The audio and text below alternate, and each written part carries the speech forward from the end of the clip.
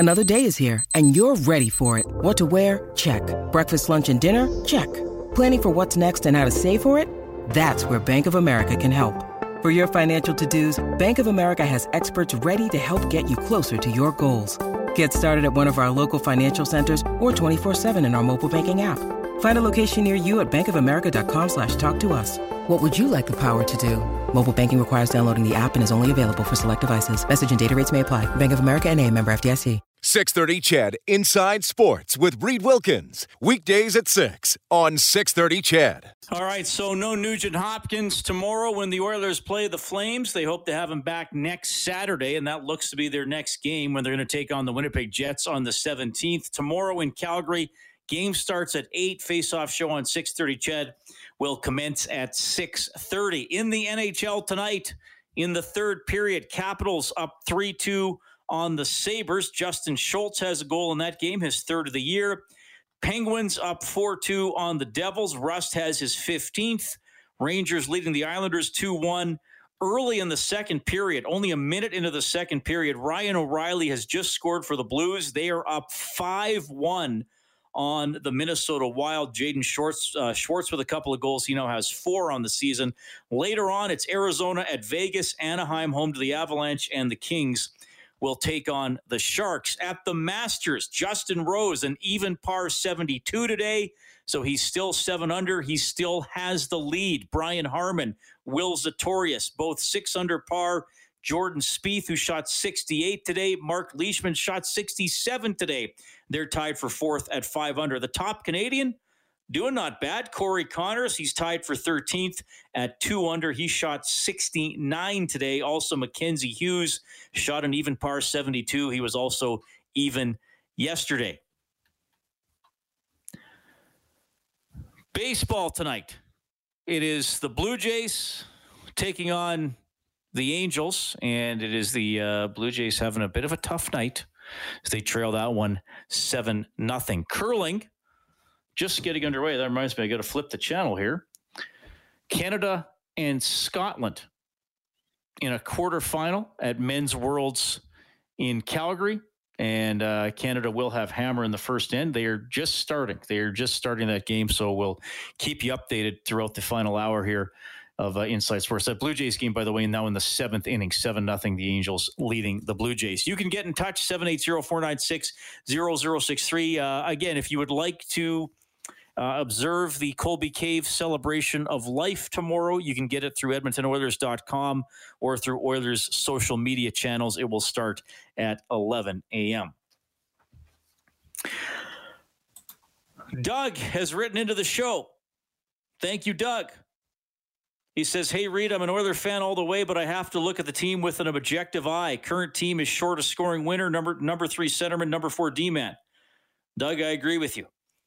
Doug also says not happening this year due to the cap, but most of all that not many people are looking at is the team's overall lack of size. As you know, playoff hockey is so much different than regular season hockey. But if you want to make a deep run in the playoffs, you have to have some size. That is from Doug. Well, yeah, I mean, they got a couple of bigger players who aren't always playing that big. They got a couple small guys who try to throw their weight around. They got 2 incredibly high-scoring players. Yeah, I don't know. If you let me know what you think. If ultimately you think the Oilers' downfall in the playoffs is going to be lack of size, I'm a little more concerned about just the lack of depth. But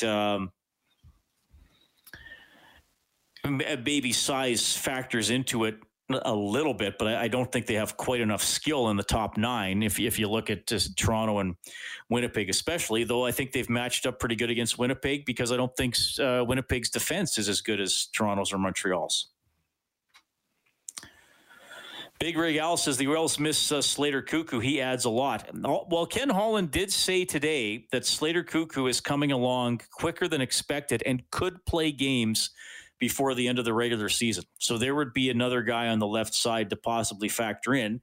Don't forget, he actually looked pretty good for the Blackhawks last year against whenever that was in August in the qualifying round against the Oilers. So could be another option on the back end. Rocket says it looks like us old school fans get to have an old Smythe rivalry again.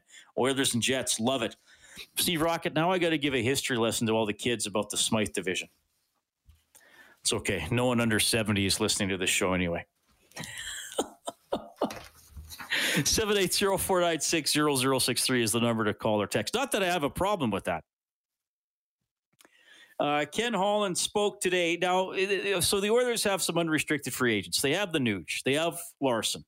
They have Barry. And they have Mike Smith. And Holland's been asked, so you have these UFAs. Would you consider moving them before Monday just to try to get something? Or are you going to risk having them walk away in the offseason? Here's what he said.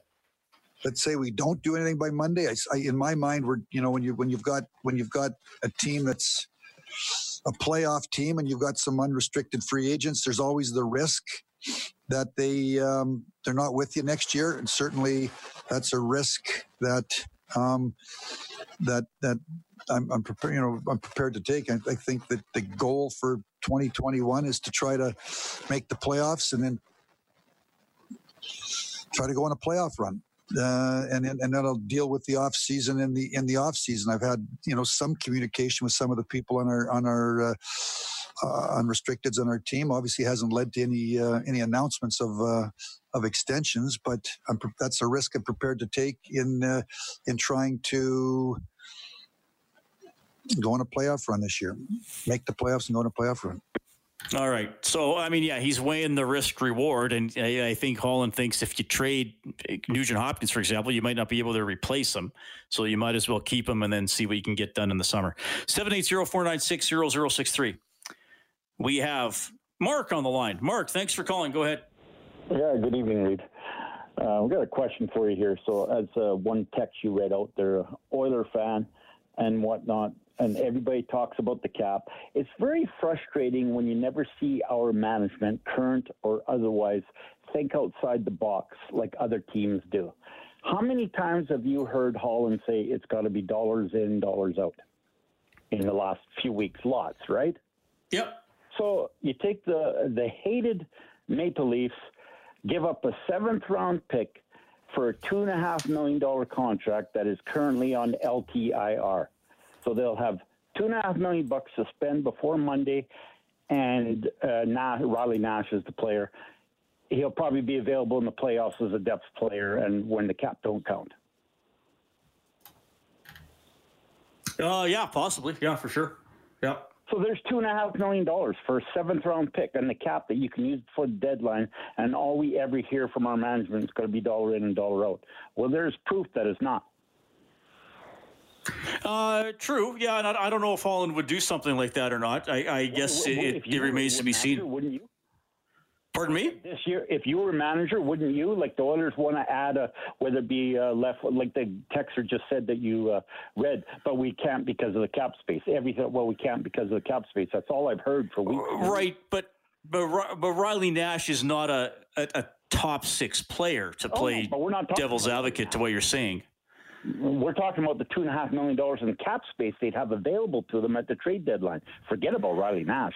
Right, but LTIR is not the way it's been explained to me, Mark, is that it's not a get out of jail free card. No, but right? Like if you're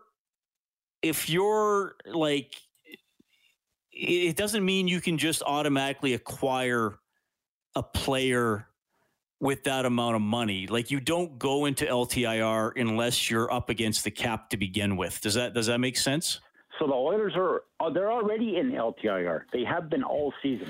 Yes, and I don't know what the rule would be if they acquired a player from another team who was on LTIR. I don't know how much of an impact that would have on their cap situation. I really don't know how that would play out. I'd have to ask for further details. Leafs just did. They're in the same situation as us. They're up. That's why they did the deal, the Leafs. They didn't do it for Riley Nash. They did it so they gave up the 7th-round pick. They acquired the player. He's on LTIR for the next 4 to 6 weeks till after the season is expired. It's like the old Patrick Kane thing did with Chicago. Right. Well, yeah, that was right. And then right. once the playoffs started, boom! They at the trade deadline they had $10 million extra in cap space, or maybe it was $7 million at the time. I don't know what his contract was then. So they could acquire all that money at the trade deadline because he was on LTIR till the end of the season. First game of the playoffs, he's ready to go. Plus, they acquired all the players they could. So what Toronto just did, as I said, thinking out the box, it's not for Riley Nash. They gave up a 7th-round pick. They acquired the contract, and they've got $2.5 million now they can spend on Monday. Yeah, well, we'll see. I mean, maybe the Oilers will do something like that. I don't know. I mean, it's Holland's second turn at the deadline, so maybe he is going to try something like that. I don't think he would telegraph it. I still think it's going to be pretty tough for them to get exact. I mean, to me, the thing they need the most is another scoring forward. The defense as a whole, but it's better than it's been in a long time. So I still think that's going to be, and I'm not arguing with what you're saying. I just think it's still, we'll see if the Leafs do anything else with it, right? I mean, there's no guarantee they're going to do something else with it either. I'll phone you or Tuesday. You guys will be busy Monday. Guarantee. No, you can phone me Monday. We'll have time to talk Monday. It's fine. I got a show Monday. There's no game now. They'll spend that money on a player they'll acquire. That's why they did it. He didn't do this, and them guys didn't do it. I've read articles where they've got capologists, more than one, and one of them was a bigwig and on the Vancouver team at one time. Yeah, so the LTR they get is $2.5 million, but as you know, the $2.5 million now at the trade deadline is worth something like a $4 or $4.5 million contract because of the aggregated part of the season that we're through already, right? Yeah, so I'm just reading here. The Leafs had $1.7 million in space before the deal. So what they do now is they move goalie Fred. So they actually moved Anderson also to LTI. Yeah, that's $5 million. And Nash as well. Yeah. So that they buy themselves. So right, that's how they opened up the space. It was a little bit from Nash, and then they get $5 million out of Anderson's 5.8 back. Yep. That's how they did it. This is the Chicago scenario all over again when that Kane was on LTS. Yeah, there's a little bit, but I'm just saying factor in what they're doing with Anderson as well, because that's the thing. If the way it was explained to me once, Mark, like if the salary cap is $10, yep, and my salary is $7, and yep, you make $2, and I put you on a long-term injured reserve, that would be a stupid thing to do, because then my new cap is $7, not $10. So the Leafs got Nash to put them over the cap, and then they could put Anderson on LTI, and that's how they benefited the savings. That's but they weren't in LTI to begin with. The Oilers have been all season. Holland has stated that on numerous times. He said you don't accrue cap space. Like if you've got $1 million in cap space all year, that accrues up to the deadline, right? Because of the accrued contracts that we're already half or past halfway through the season. Yes, but I agree with you. I just think that they had to get the Nash contract to get closer to the ceiling. LTIR, exactly. But we're already in LTIR. So yes, correct. You could still have got that contract. So I don't know, but I honestly don't know if putting another player on LTIR would buy the Oilers as much space as it bought the Leafs. That's what I'm saying, Mark. Well, it might not have, but I don't know about what the Leafs' exact situation was. Maybe it never got them a whole $2.5 million. Maybe it got them $1.3 million. But again, $1.3 million is worth double that at the trade deadline because there's only so much left on the contracts, right? Yeah. I got the answer how you can settle it. Just ask the smartest guy in the room. Ask Stauffer. He'll tell you. Well, he's definitely not in this room. All right. Thank you, Mark. I appreciate that. Okay. Bye. Yeah, the LTIR. So here's what it says. Before, I just found an article here. Before acquiring Riley Nash, the Leafs had approximately $1.7 million in deadline salary cap space. With the acquisition of a contract that can be placed on long-term injured reserve, because the Jackets didn't actually have him on LTIR, the Leafs had to move goalie Freddie Anderson to LTIR in order to have room under the cap. Then they placed Nash on LTI along with Anderson. So by moving both those guys to LTI, they've opened up approximately $5.8 million in cap space. So again, Mark, I don't know if that directly applies to the Oilers, since the Oilers are already in long-term injured reserve. Like, I don't think you can just keep acquiring hurt guys and putting them on long-term injured reserve if you're already up against the cap. That's how I understand it, though I do agree that is a clever move by the Leafs. I just don't know if that's directly comparable to the Oilers situation. I don't think it is, from what I've read and what people have told me in the past. But that was an interesting comment from Mark for sure. Okay, no, the first end was blind. When you need mealtime inspiration, it's worth shopping Kroger, where you'll find over 30,000 mouth-watering choices that excite your inner foodie. And no matter what tasty choice you make, you'll enjoy our everyday low prices, plus extra ways to save, like digital coupons worth over $600 each week. You can also save up to $1 off per gallon at the pump with fuel points. More savings and more inspiring flavors make shopping Kroger worth it every time. Kroger, fresh for everyone. Fuel restrictions apply. Thanks. Canada and Scotland at quarterfinals at the Worlds.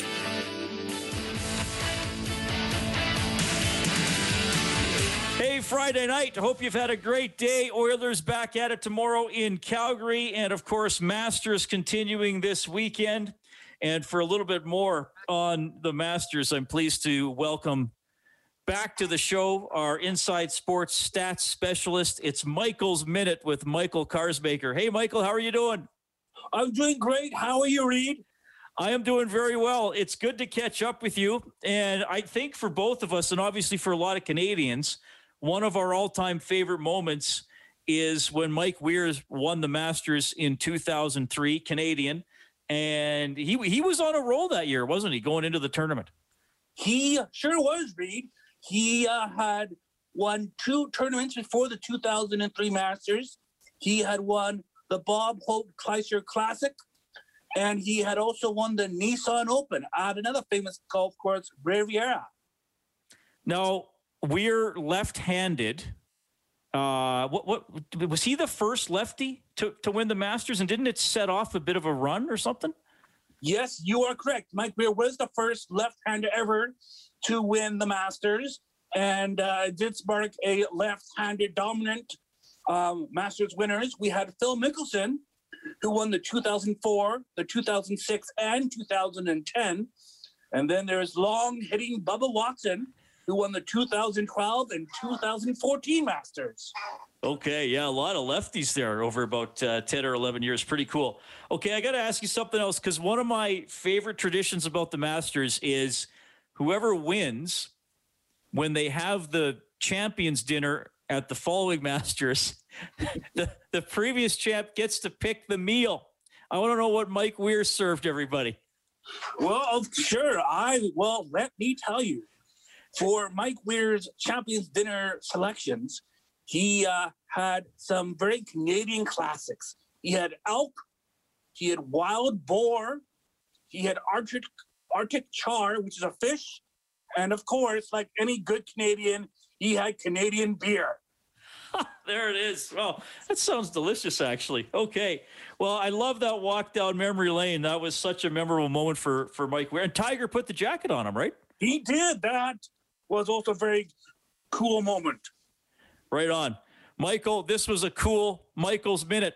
Thank you for this. We'll talk to you again soon. Yeah, thanks, Ray. Talk to you soon. Right on. That is Michael's Minute with Michael Karsmaker, our stats specialist on Inside Sports. Always love talking to him and love thinking about Mike Weir claiming the green jacket back in 2003. Went to a playoff with Len Matisse. Weir made a lot of clutch putts along the way.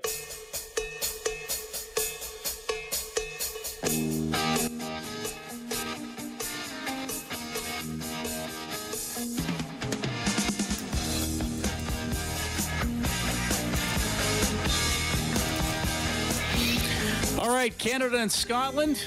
Botcher has blanked the first 2 ends with the hammer, so scoreless in the third at the quarterfinal at the Men's World. We'll keep you updated on that one. NHL tonight, my goodness, St. Louis leading Minnesota 7-1.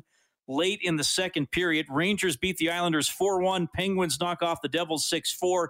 Capitals are up 4-2 on the Sabres late in the third. Coyotes and Golden Knights still to come, as are the Avalanche and the Ducks and the Kings and the Sharks. Talk a little bit more about the Masters here in a couple of minutes with Richard Zokol. Justin Rose has the lead, -7. Brian Harman, Will Zalatoris, 6 under. Spieth and Leishman, 5 under. A whole bunch of guys at 4 under. We got Corey Connors, the Canadian, tied for 13th at 2 under par. And the Blue Jays in action tonight as well. I actually flipped off that channel because it was not a close game. So I got to quickly update the web here. Still 7-0 for the Angels as they are leading the Jays in the 8th. Oilers tomorrow up against the Calgary Flames. That one is a 6:30 face-off show here on 6:30. CHED. Game starts at 8. That was a good call from Mark. And Mark, I'm not trying to be argumentative with you. I just want to make sure. And I've asked somebody, and I'm not sure if I'm going to hear back from them tonight. Because a cap person once said to me, long-term injured reserve is not a get-out-of-jail-free card. So if the Oilers were to acquire injured players and put them on long-term injured reserve,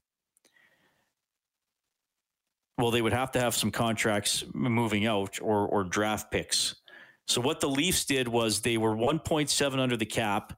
They got Nash, which put them over the cap, and then they put Freddie Anderson and Nash on long-term injured reserve. So they didn't get the full total of those two guys, but they got the amount that it put them over. So I understand what you're saying, and definitely there are ways to get creative, and maybe Ken Holland's going to get creative somehow. I don't know. But there are rules surrounding long-term injured reserve. I think Mark, in general, what you're saying is accurate. I'm not sure if it's 100% accurate that you can do it the way you're saying. And I'm not saying this to argue with you or put you down or say that I know more than you, because I might not. I just know that there are some details about this that have been explained to me in the past. So that's all I'm saying. And I don't know if the Oilers will do something like that or not. Okay, he used to play on the PGA, played in the Masters, one of Canada's top golfers of all time, Richard Zokol, checking in on Inside Sports. Richard, how are you doing?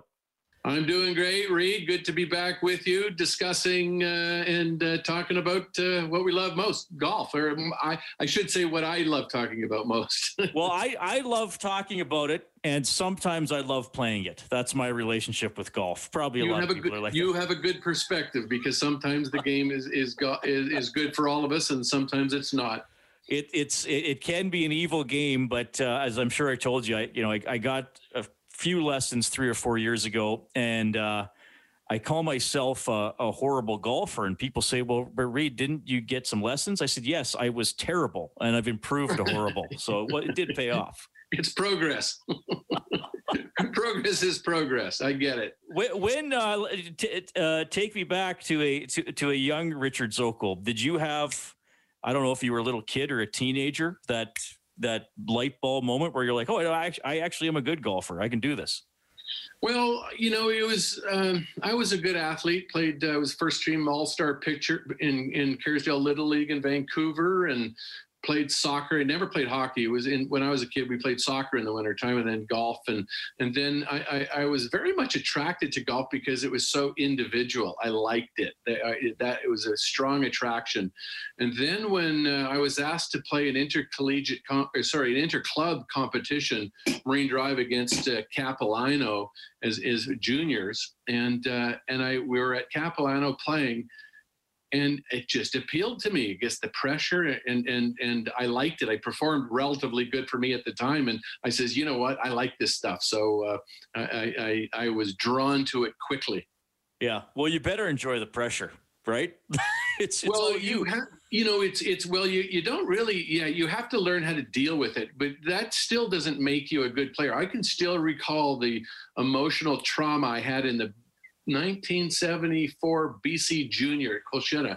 There was a backup. Now get this, there's a backup on the toughest hole. All OB, all down the right side. There's 3 groups because it's taken each group to play so long. So when it got to my turn, I pumped 4 balls straight out of bounds on the tee, shoot 94 Like I remember shooting 94 in junior competition, and the trauma still sticks with me to this day.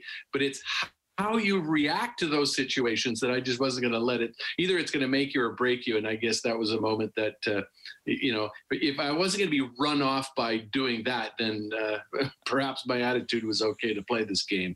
That's awesome. That's incredible. You still remember that. Okay, well, speaking of breaking things.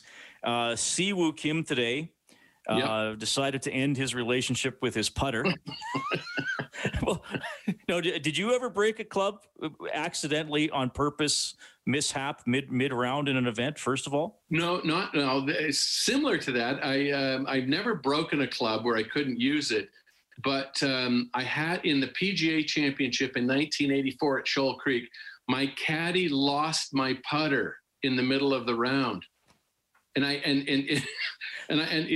what had happened was I was in a bunker, and he's waiting for me to hit the shot out of the bunker, and he's holding the rake and my putter because I'm going to get it up. So I guess I make the bunker shot, I hole it, and he was so excited he didn't have to hand me the putter because I had already holed it, and he dropped my putter in the rough right beside the bag. And then he went in to rake the bunker, and the grass was so long, it covered the putter lying in the grass. And he was excited, picked up the bag and left my putter in the grass. So we get to the next hole and he can't find the putter. And I'm going, what do you mean you can't find the putter? We used it.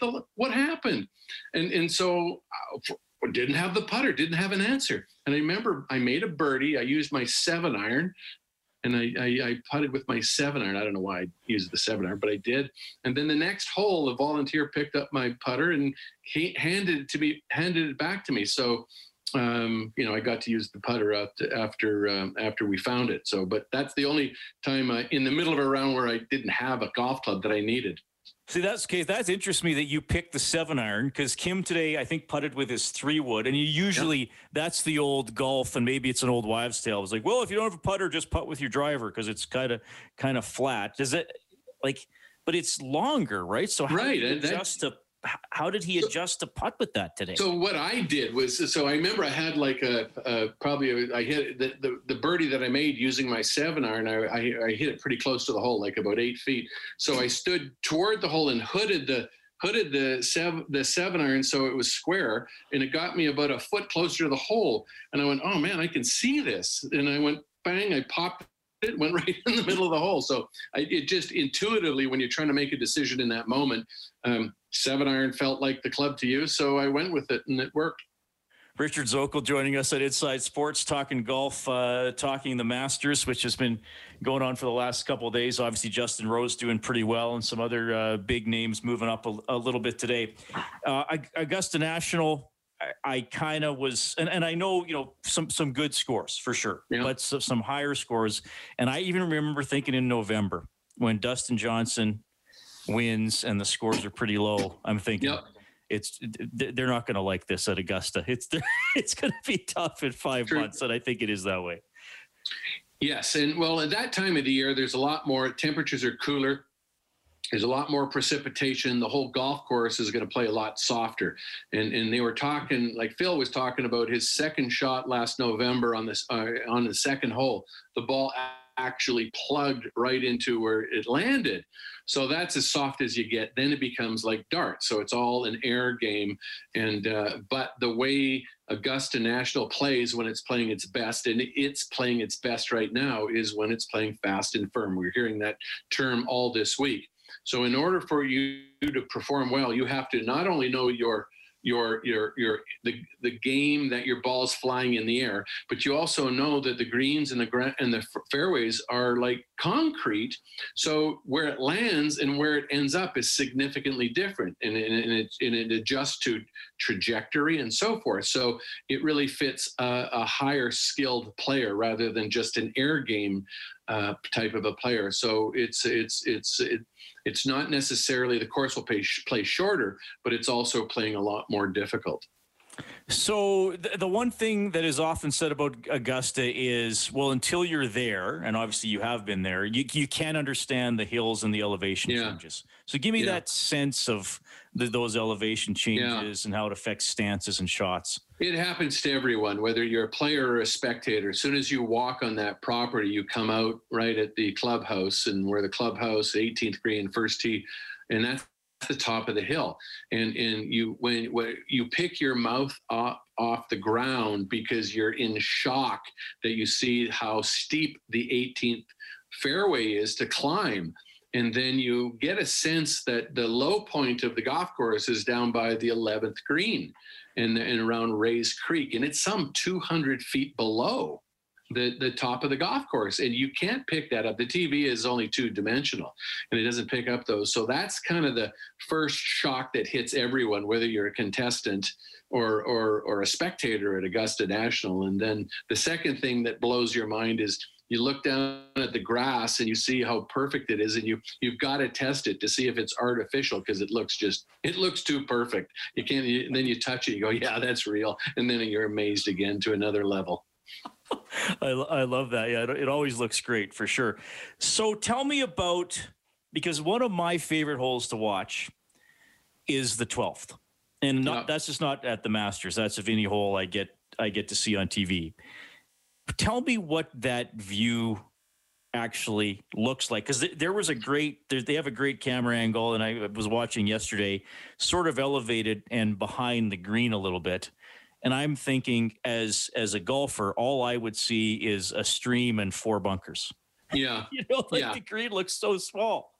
Well, it is. And it's very precise, because what it takes you to hit that, from a tee shot on 12 to get to that front left pin, like hit it close. That shot, if the pin's on the right side, you push it to the right of the bunker. That shot's in the water.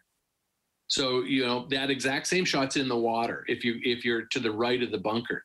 So the depth of the green, we watched Bryson DeChambeau fly it into the flower bed way over the green yesterday on 12.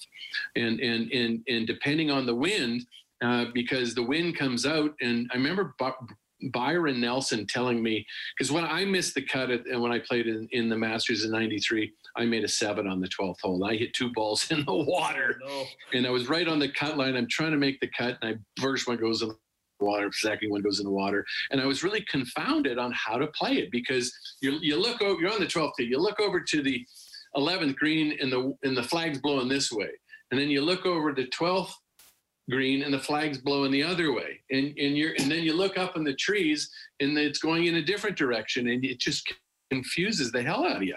And so, but Byron told me, I said, what do you do when you're there? Because you got to settle down and make a decision. He says, watch the Spanish moss hanging from the pine tree off the right of the 13th, and that's the true wind. And then you play a right to left shot, and if you do your assessment of which way the wind's going, and then hit a right to left shot, a draw for a right-handed shot, then it'll penetrate better. If you hit a fade, then it has a tendency to get caught in the wind, and that's when everyone gets in trouble, particularly when the pin is on the right side of the green. Yeah. What do you think of DeChambeau? I mean, obviously he won a major last year. They were showing, and I saw somebody tweeted out that video of him on the range either Tuesday or Wednesday, and his shoulder turn was just like insane. And then, of course, some people are saying he'll be hurt in 5 years. His back can't take that. What do you think of his stuff? Well, as far as that, there's a lot of rational thinking that thinks he will hurt himself, but we'll have to wait and see. He thinks, he's a smart guy. Before the U.S. Open last year, before he won, I really didn't have a lot of faith in what he was doing. When he went into Winged Foot last year, I thought he was going to get his lunch handed to him, and he didn't. And, and given his power, he's extremely accurate for the power that he has. And nobody is giving him credit. And I think where credit is due is with his putting. He putted remarkably well at the U.S. Open. The reason why he won the U.S. Open at Winged Foot last year is because of how well he putted.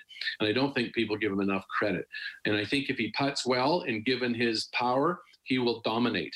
And he's really turned me around how to do it. I think he's an anomaly. I don't think everyone else can do what he's doing and would do that. So I don't think we're going to see a lot of, we'll see one or two people do that, but I don't think they're going to be as successful as he is. So he's made a believer out of me. And I think he's great for the game. And we're going to watch him, so in yesterday, he was totally confounded. This whole win he talked about, he had to be kind of his science wasn't working for him yesterday, but he shot 500 a day. So he's made up that ground. Good for him. So it's not surprising if he plays really well, and it's also not surprising if he gets frustrated from time to time. Yeah, just a couple more for you. Canadians, I mean, obviously more than ever playing at a high level. Yeah. I mean, Connors, Hughes, are those the top Canadian guys for you, or anybody, whether this weekend or rest of the season, any Canadians that you say, hey, keep an eye on?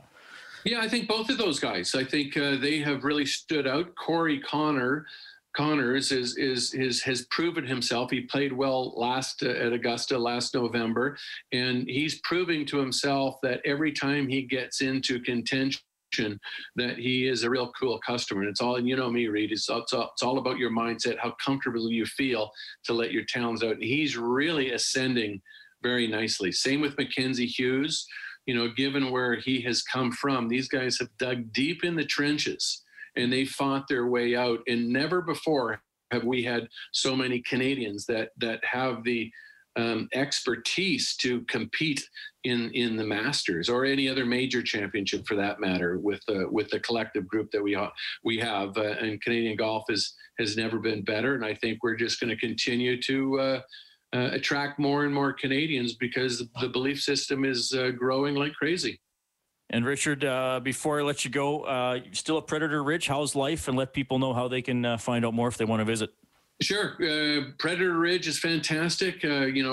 This COVID situation has just caused a boon, not only for golf, but a boon for real estate. A lot of people are relocating to the Okanagan, in particular Predator Ridge, and we've run out of inventory. We're getting into our next subdivision, but if you're looking for a great community where you're safe and you're golfing and tennis and pickleball and hiking and swimming and skating, we opened up a skating rink this past winter. So we're a full amenities community, and it's just, it serves everyone who lives here very nicely.